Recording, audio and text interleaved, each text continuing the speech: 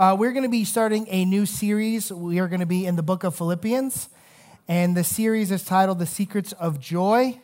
But something I just wanted to point out to you, I think it's awesome how the Lord plans things. I am not always privy to what the Lord is going to do in the future, but I think that this particular book and this series falls at the perfect time, coming after some of the heavy conviction that we have felt from the book of Jonah and from Joshua. So we were kind of switching gears. I was talking to my wife last night. She's like, how did it go? I was like, it's so weird to just be all encouraging the whole time.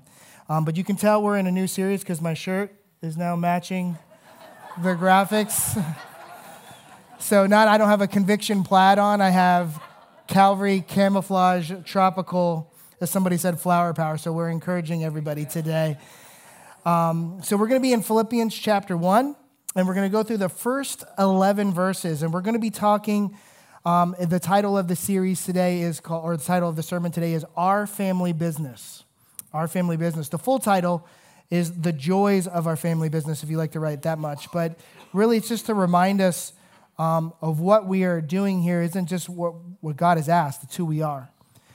Every Sunday when I was growing up, after church, when my grandfather and my grandma was still alive, they would have a huge Sunday meal after service, and we would all come to the house, all my aunts and uncles and all my cousins, and we would gather, and my grandparents would sit at the head of the table, and they would not forget about anything that was going on in your life. They would pour into you, and then you would get all kinds of love. You would also get all kinds of correction, which came from the place of love.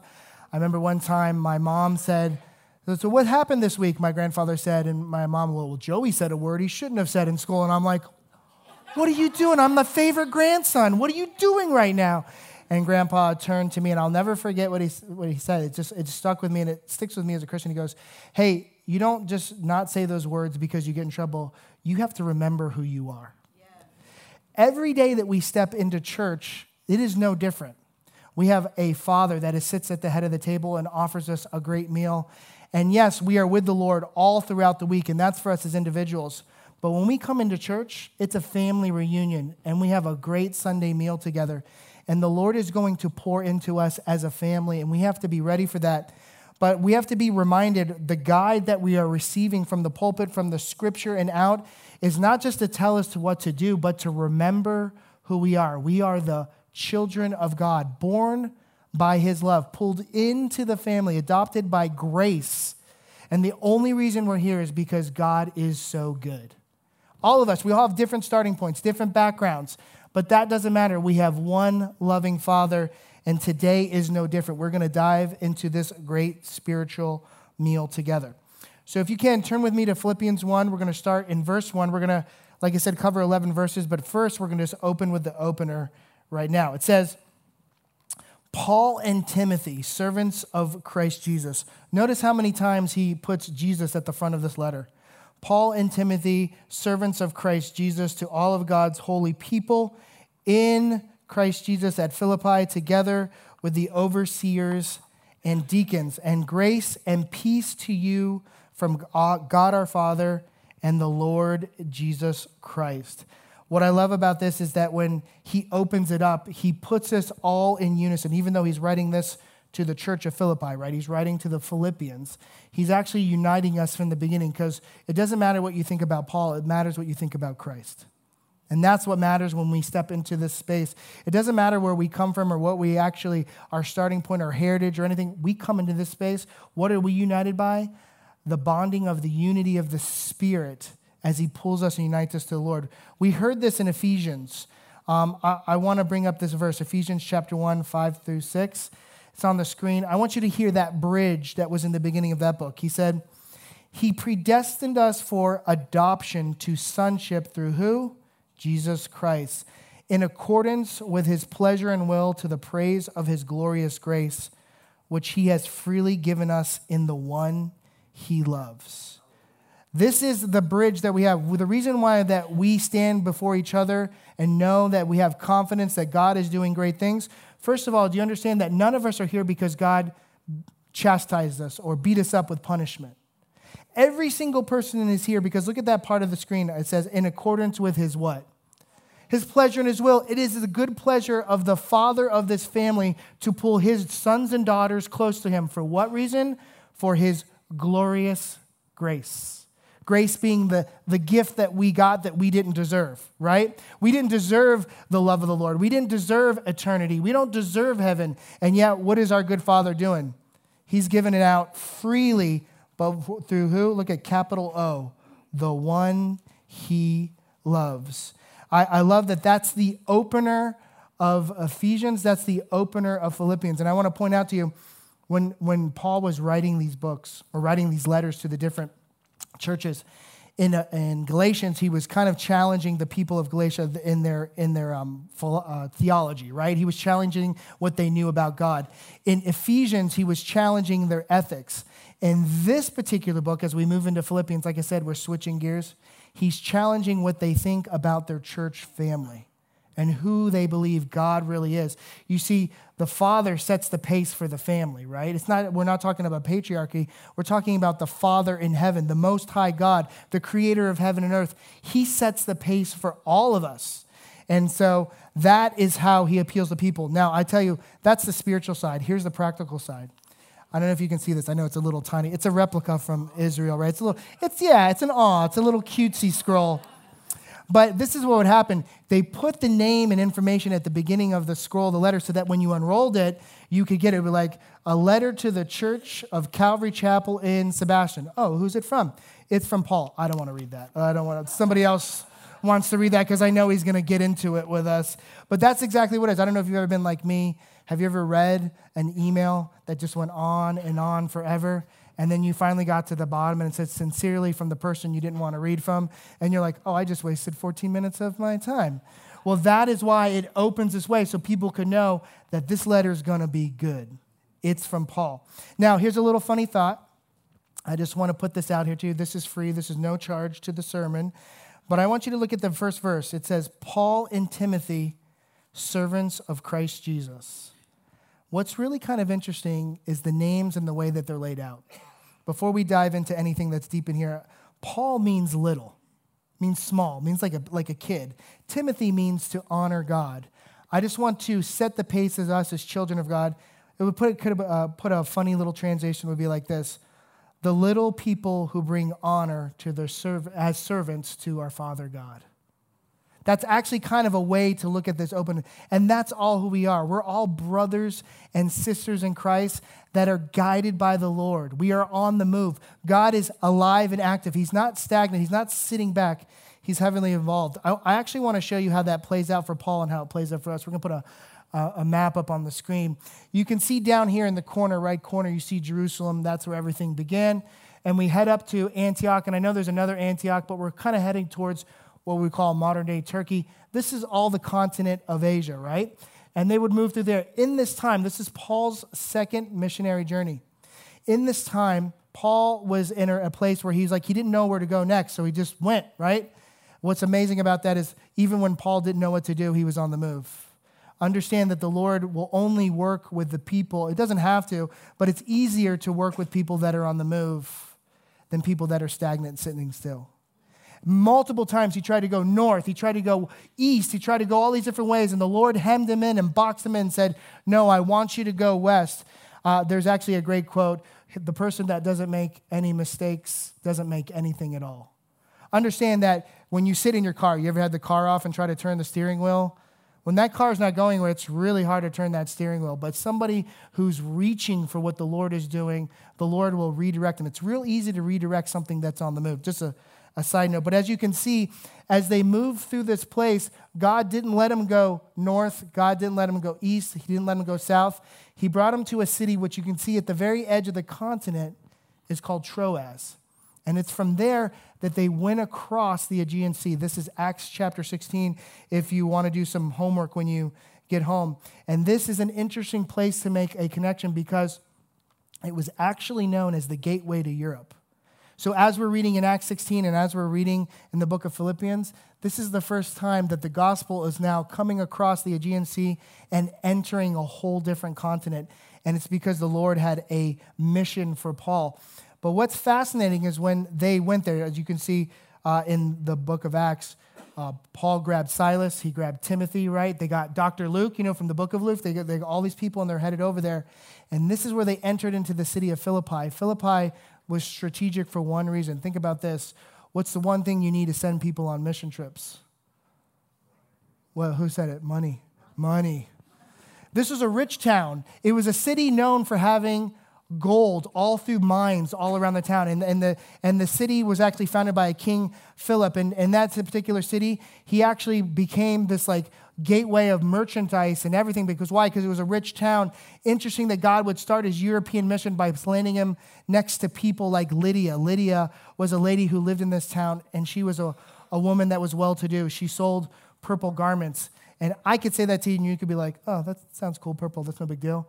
I can go to Walmart and get a purple shirt right now. But purple at the time of Lydia and Paul, that was like the Gucci or the Louis Vuitton, right? So it was like a big deal. Like if you want to be nice, you get purple. And so Lydia was well-to-do. She was a rich person that was well-to-do. She had converted to Judaism.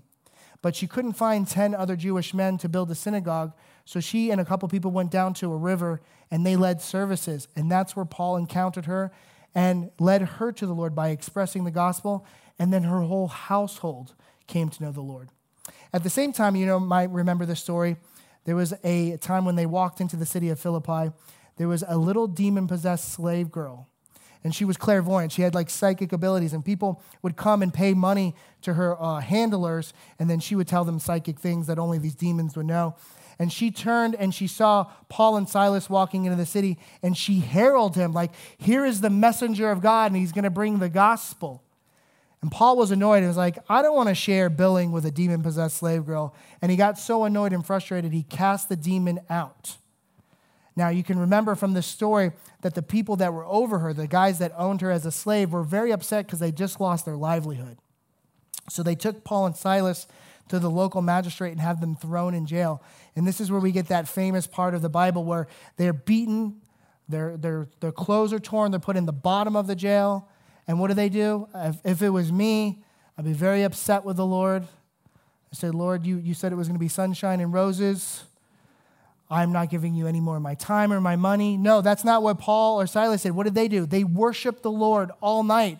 They were like, whoa, if we're going to get beat this bad, God's going to do something equally more impressive. And he did. He brought an earthquake that shook the foundation of that jail, and that jail fell apart. And as that jail fell apart, the jailer that was there, who was a former Roman centurion who's now retired and taken this job, he was going to commit suicide because what happens to a jailer that loses all of its prison inmates? He goes, I've lost everybody, I'm going to kill. And Paul and Silas said, you know what? Don't do that. We're here. We want to minister to you. And they led Paul and Silas to the Lord. I bring this up just to kind of put a interesting point of view. The Lord started this church. He planted the church of Philippi with these three people. Look at this. It's a rich woman at the top of the social ladder, right? Can't get any more top than just a rich merchant. And then at the bottom of the social ladder, you can't get any more at the bottom than a demon-possessed slave. Now she's set free, right? And then what does God put right in the middle? A blue-collar worker, a guy, a former Roman centurion, a Philippian jailer who is now in the middle. And so he's got this nice little spectrum. Do you know God loves buffets? I'm going to tell you this. The first two services struggled with this, but I'm going to challenge you. Don't struggle with this. Look around. Look at the smorgasbord in this room. Don't be afraid. Look around. It's not judging. We're just looking around. Isn't it amazing the love of God on display in here? People from all walks of life, all different heritages, all different backgrounds. And what do we see uniting all of us? The love of the Lord. As we grow as Christians, as we grow as brothers and sisters, the reason why we grow up and we grow closer spiritually is because our hearts start locking into the rhythm of God's heart. And as we feel God's heart for us, we start to see God's heart for each other. And you know what? We want to be a part of that. And that's the amazing thing that is in this room right now. We don't have statues like some different religions and some different even churches have saints and statues like that. We don't have any of that. What we have in this room is living monuments to the goodness of God. And you know what's crazy? God's not done yet. And that is what's so amazing. So how could God unite such an interesting group of people? I want to go back to verse 1. Look at verse 1. It says Paul and Timothy. Remember who Paul is. That's an interesting character too, right? Formerly Saul, murdering Christians, and now he's the leader of church planting in the Mediterranean. Look how he identifies. First word is servant. You know, before anything, we are servants. The Greek word here is like doulos or bond servant. So first, like I said before, before anything, we're bonded to God, right? Before anything, before Miami Dolphins fan or Patriot fans. I know that's going to be really weird this year. There's some of you in this room. But first, before we start yelling at each other when the regular season starts next week, we're first bonded to God. Amen, right? We're first bonded to God. Look at the screen. 1 Corinthians says it this way. You are not your own. You were bought at a price. Now look at the therefore. Therefore, honor God with your bodies. You know, this is how we can say that we are servants of the Most High, is that we are in the service of God because God serves us. Remember, it was Jesus that said, I didn't come to be served, I came to serve. Just think about this. Where would we be if it wasn't for the service of Jesus Christ? Where would your life be? Not just in this church, but what kind of a life, what quality of life, what kind of a person would you be without Jesus Christ coming down from heaven to wash you daily? Not just one time for salvation, daily. I am serving the Lord, and I am bonded to the service of the Lord because of his love and his service to me. And that is what leads us to our next word. So we are servants. We are bonded to the Lord. We're bondservants. Look at the next word. It says in the scripture right there, to all of God's holy people. Some of your translations might say saints. That's a word that comes up a lot in the Bible. But understand this, that word is closely related to this, sacred people. Did you know that you're a sacred servant of the Most High God? That's not Joey's job because Jesus signs his paychecks and he has to come up here and teach every week. He can't miss. No, we are all a royal priesthood, a holy nation before the Lord. We are all the princes and princesses of the Most High God. We are the sacred, holy servants of God. Look at Romans 5:1. On the screen it says, therefore, since we have been justified through faith, we have peace with God through our Lord Jesus Christ. We focused on the last word, honor. We're going to focus on the word peace. You know how important that word peace is? Without the peace of the Lord, we are under the wrath of the Lord. How do we know that we're under the wrath? We were enemies of God through our sin. And Jesus had a heart for his enemies, amen? Because if we didn't have a heart for his enemies, where would we be? We would still be enemies. But what did he do? He went to war with us with his love. That is why we're here, because the grace of God is so good that we understand that through our sins, we were enemies of God, that the wrath of God was still applied to us until Jesus Christ went up to the cross. Now you know what happened. The wrath of God still went towards your sin. It just became Jesus Christ on the cross. And therefore, we now enter into peace. So justice for your sin still took place on the cross. But what did you receive? His mercy. By his grace. And so that is what we are. We are a people of peace and honor. And that's why we love the Lord, because we were, like I said from the beginning, none of us were won over by chastisement. None of us were run over by punishment. We were won over by the love of the Lord. I know that I'm a sinner, and I know Jesus Christ paid that price.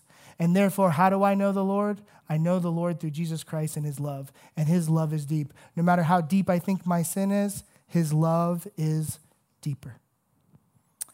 That's where you see the next two words. Now you look in the next two words, as we grow in that knowledge, right? We know that we're servants. We know that we're saints. Together we are with the overseers and the deacons. And so that overseer word is kind of closer to a word like bishop or elder. And we do have bishops or elders in the church. I just want to put this in perspective. It's closer to a word that's like shepherd. Why do we need shepherds in the church? Who's going to protect you from me?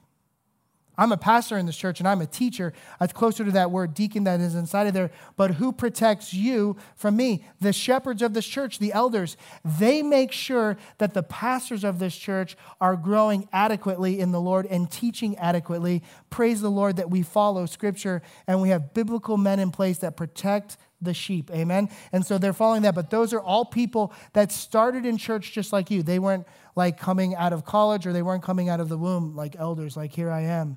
What church should I oversee? No, they were people who entered into the family of God by the adoption of Jesus Christ.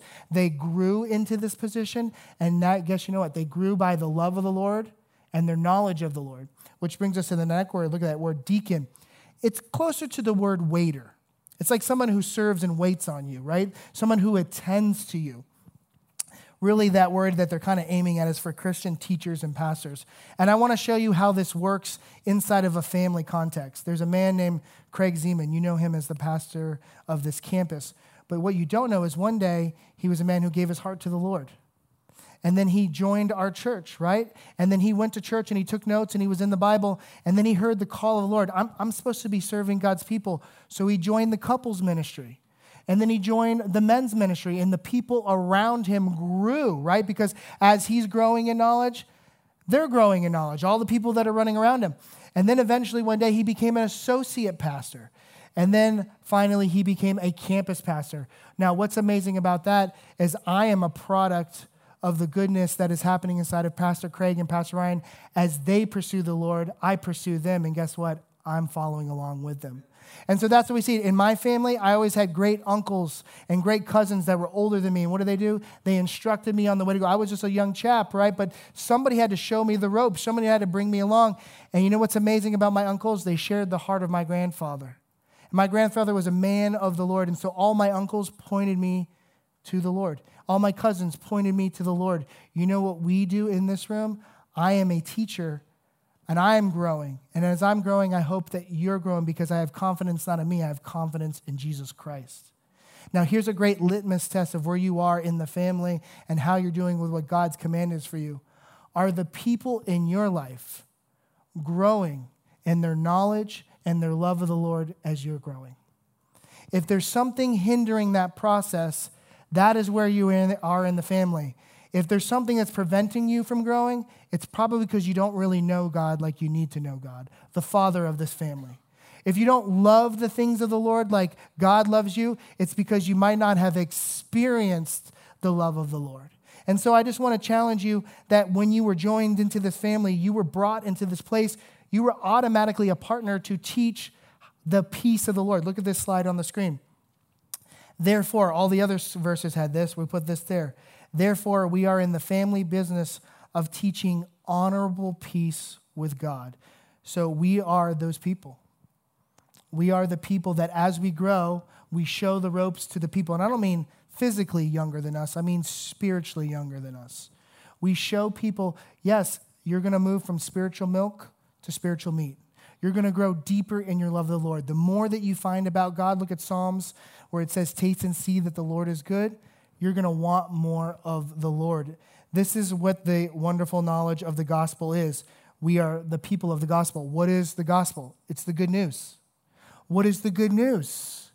Well, I was a sinner, dead in my sins. The wages of sin is, and somebody had to pay that debt. You know, I was found guilty of being a sinner. And guess what? Jesus found me guilty by the standard of the Bible. I was not good. And the Lord said, yes, you are guilty, and the punishment is death. But who paid that penalty? Jesus Christ.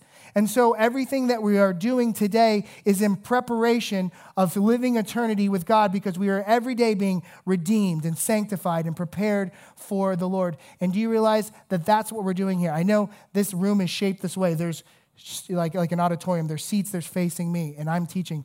But we don't come in here to check a box.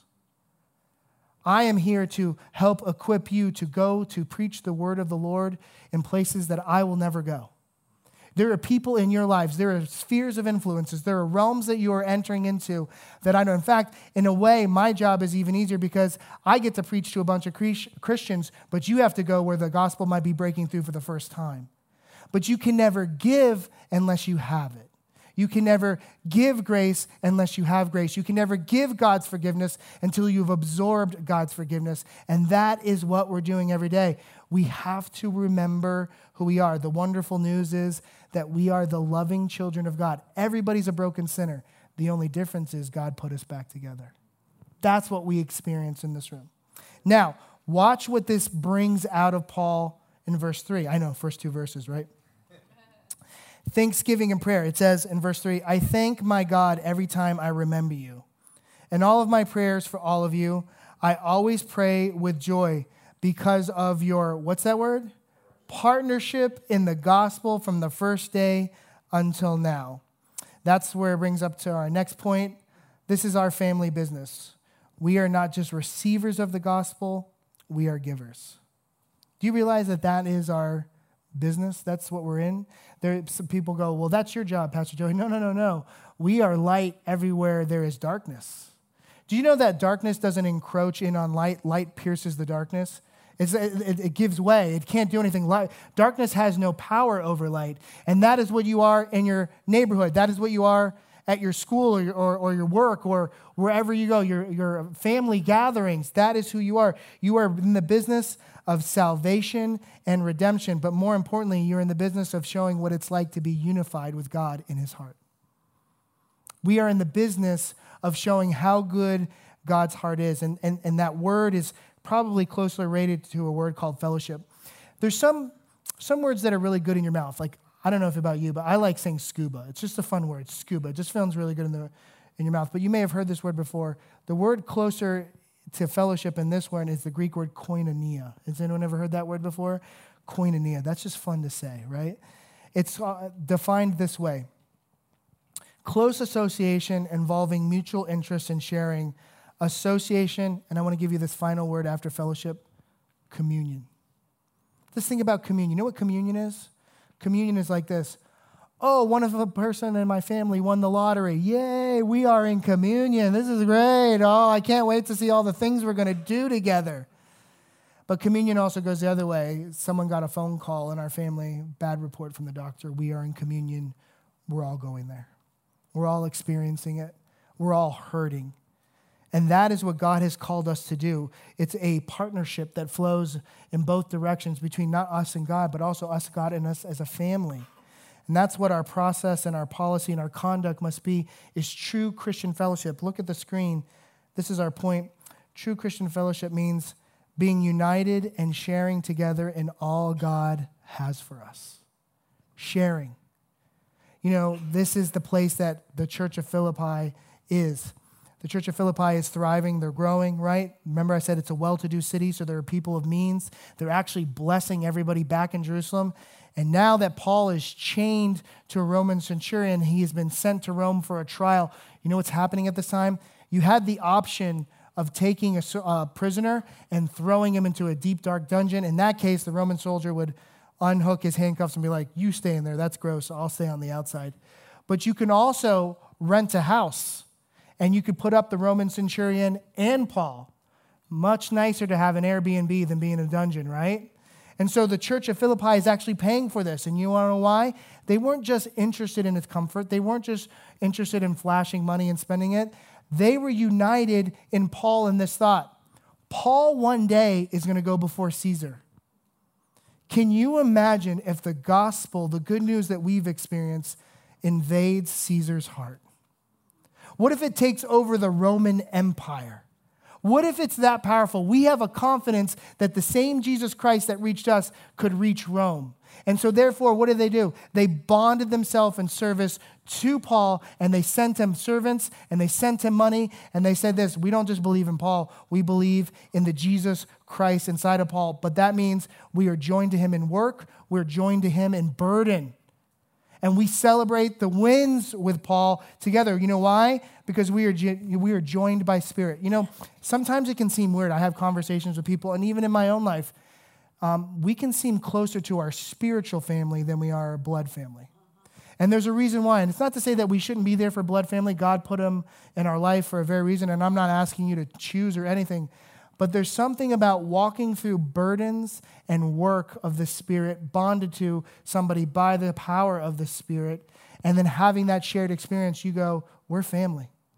You know how I know that's so true and real in this church, and I want to commend you. This is a very awesome church in this way. I'll hear of something going on in somebody's life, right? Whether somebody calls me or I see it on Facebook and I go, oh my goodness, we should rally the troops. And we should all get together and find out what we can do for this brother or sister that is hurting. And before I can do anything, I get a phone call from one of you guys. And they're like, hey, there's a meal train. And I'm like, what? I just found out 5 seconds ago. And you're signed up for Thursday. You're doing lasagna. Be there. And I'm like, what? But that is the heart of our church. We don't hesitate. We don't pray about it alone. We step out in action, right? Because the love of the Lord has come to us. We love each other with the love of the Lord. And that is what we're doing. We are always there as partners in the gospel. What is the gospel and the good news? We are all bound by the love of the Lord. And when one of us hurts, we all hurt, and we are there. And that's what it means for true Christian fellowship or koinonia. We're united and sharing together in all God has for us. Sometimes our blood family isn't united, but our spiritual family is always united. I want you to see what that looks like as the gospel that you receive now flows outward. Remember, I said we're not just receivers, we're givers. Look at the screen what the gospel flowing outward looks like. These are just some of the basics we've already covered. We pray for each other. You know, before Pastor Ryan and Pastor Craig abandoned me, no, I'm just kidding. They left town. I lost my voice. And I'm like, what am I supposed to do? The two guys that I would call are gone. Who am I? I don't know what I'm going to do. And I was like, Lord, what's going to happen? And somebody called me on Friday, the Saturday before I had to teach. And I had this really squeaky, bad Muppet voice. And I'm like, I don't think I'm going to make it. And they said, you know, the Lord woke me up at like 4 o'clock this morning. And I was like, oh, why? And they're like, I was in a perfectly good sleep, but they told me to pray for you for this weekend for this teaching. And I was like, oh, well, that's good. They hear me squeaking. And now I know why. Because you have no voice. They said, Saturday, you'll be ready to go. I don't have to find anybody. Saturday, I woke up. The kids jumped in the bed. And I said, good morning, boys. And they said, Dad, your voice is back. Isn't it amazing that God would partner with somebody? To their dismay, they were asleep at 4 o'clock. But God would bother someone to say, hey, one of your brothers is hurting. Let's pray. Let's do some spiritual battle together. That is what the gospel, the good news flowing outward looks like. Service to each other. We've covered that. Like we said, we're there for each other. We rally around each other. But I just want to let you know, like I said, this church is 80% run by volunteers. Is the Lord putting on your heart some place to serve, some place to get connected, some place to take care of somebody else? What I love is there are people that are back in the youth ministry and back in the kids ministry that are petrified of little ones.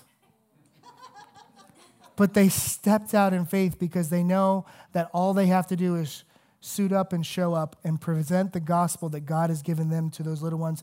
And guess what? Those little ones are growing. We're family. We're coming alongside each other. And look at the next part. It says, grace uniting us together. You know that there's churches right now in Palm Bay that are voting to separate? Churches here in town in Sebastian that are voting to separate because they can't agree on the grace of God? Isn't it a shame that the people of the grace of God can't agree on the grace of God? Isn't it amazing that we would not be a people that would stand before the Lord and be, because you have so forgiven me, I should forgive others. If you could wipe out the debt of my life, let me walk into this place. You know what holds this church together? Grace. Grace holds this church together by what we received that we did not deserve. And then that what brings us to the next part, peace. And remember, we covered peace. Peace built around each other. If you are in this church and you feel lonely, that's a lie from Satan.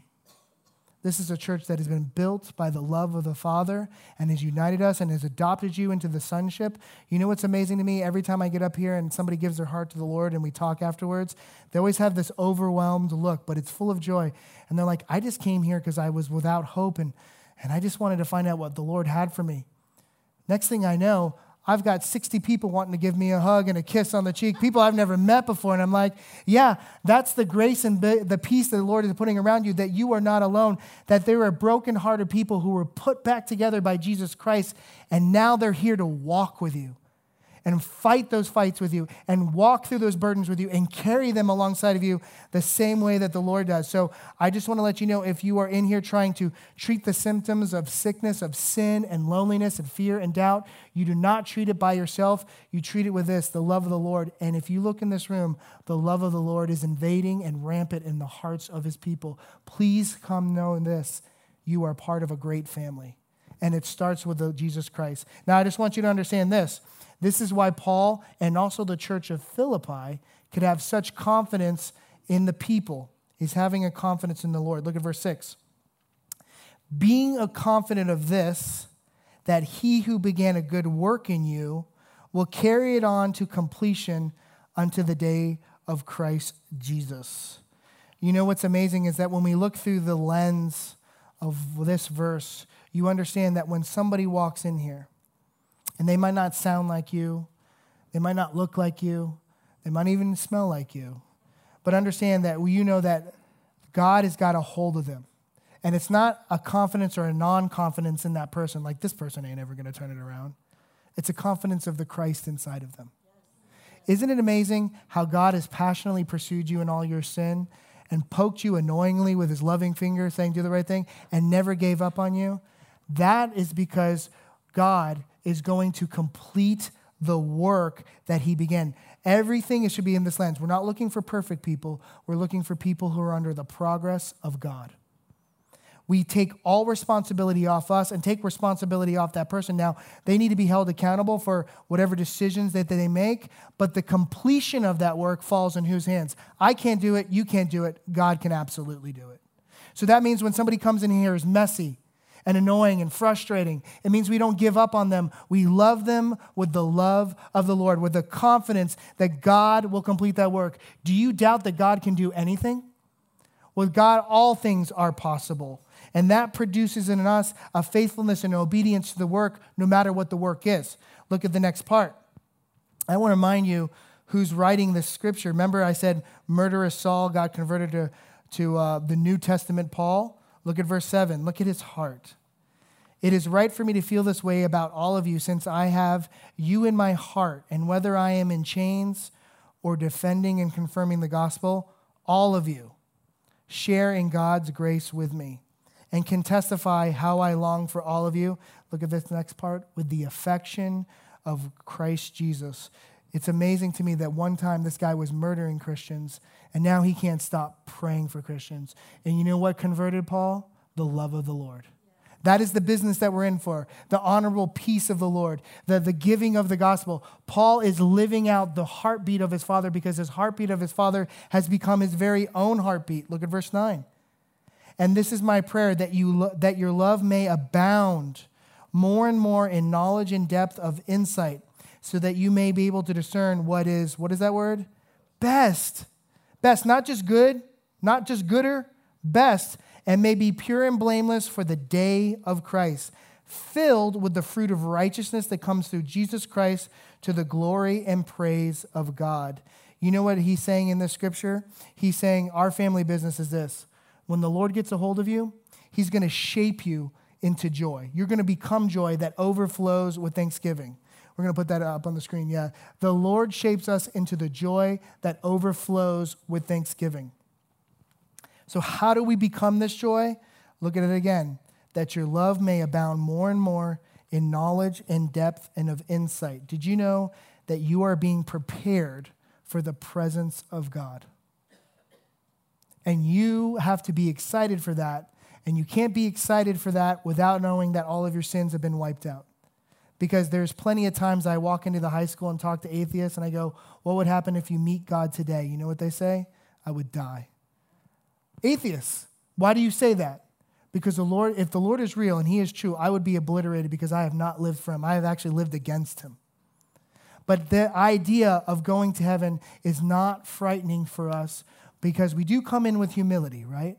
But we come with a boldness. Why? Because the only reason we're here is because we are covered in the righteousness of Jesus Christ. My invitation came by Jesus, not of my own. Not of my own. You know, I have this particular moment when I pick up my kids from school. It's so much better than drop-off. Drop-off is like this. We used to have our kids in homeschool. Now they're in school, and it's new for me as it is new for them. I bring them over to the teacher, and I'm like, all right, buddy, I love you. Give daddy kisses and everything. Like, yeah, whatever, dad. I love you. I'll talk to you later.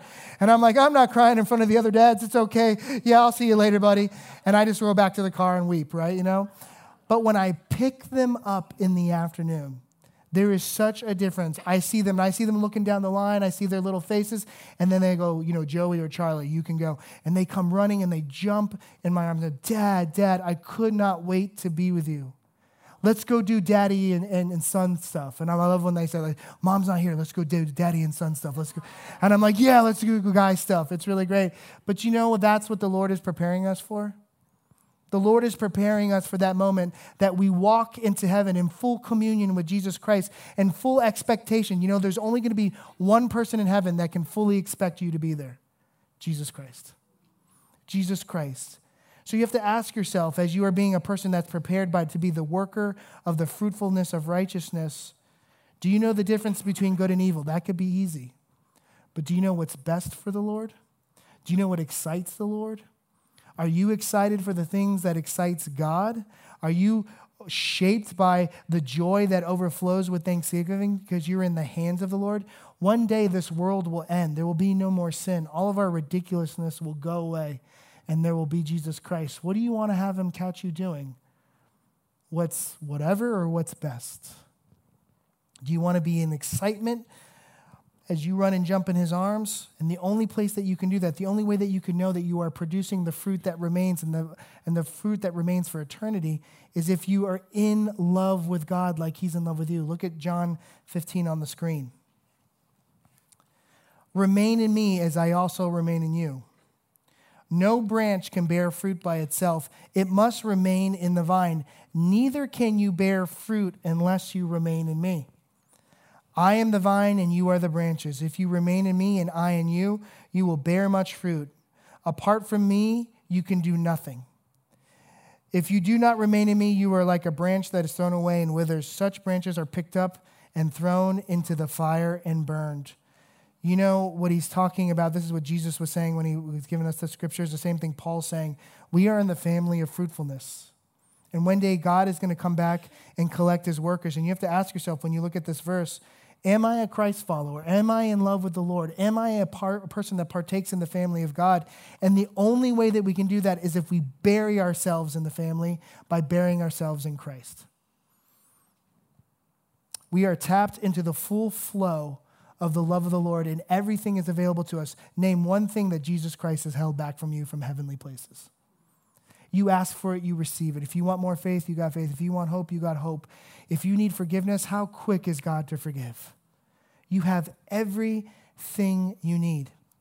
So what we're going to do is we're going to take a moment. We're going to pray before we take communion. And before we take communion, I just want to let you know you are destined by God through the cross to become a children of God's love. 1 John would say, see what great love the Father has lavished on us, that we should be called children of God. You were meant to be a child of God, but you have to remember who you are. See, Christianity isn't what we do, it's who we are. But to understand who you are, you have to understand the heart of your Father, but you have to get to know him. So we're going to pray with a moment of reflection. If you need to get right before the Lord, let's pray that right now. Bow our heads, close our eyes. Dear Heavenly Father, we come to you in this time. And I haven't always lived for you, but I know you've lived for me. You've lived, died, and were resurrected for me. So Lord, I confess before you now my sins. I confess my fear and doubt. I confess my separation from you. I know that you love me. And Lord, I just pray this right now. If you're faithful to forgive, then I am forgiven. And I know that I need to move closer to you. As James said, draw close to the Lord and he will draw close to you. He's already here. He's already ministering. He's already speaking the words to the people in this room that were hungry and thirsty for living bread. And so, Lord, we just pray this right now, that we are sons and daughters of the Most High God. And as we get closer to you, we fall deeper in love with you. And the love that is inside of me needs to abound and it needs to overflow into thanksgiving and prayer. My heartbeat hasn't always been your heartbeat. But this is what marks us as a family of God. We are the people that are loved and cherished by God. So it doesn't matter my performance. It matters what you say. And you said that you died for me, that my sins are wiped out, and that you'll be faithful to sanctify me, to cleanse me every day. I put my life in your hands, Father God. I love you. In Jesus' holy name we pray. Amen.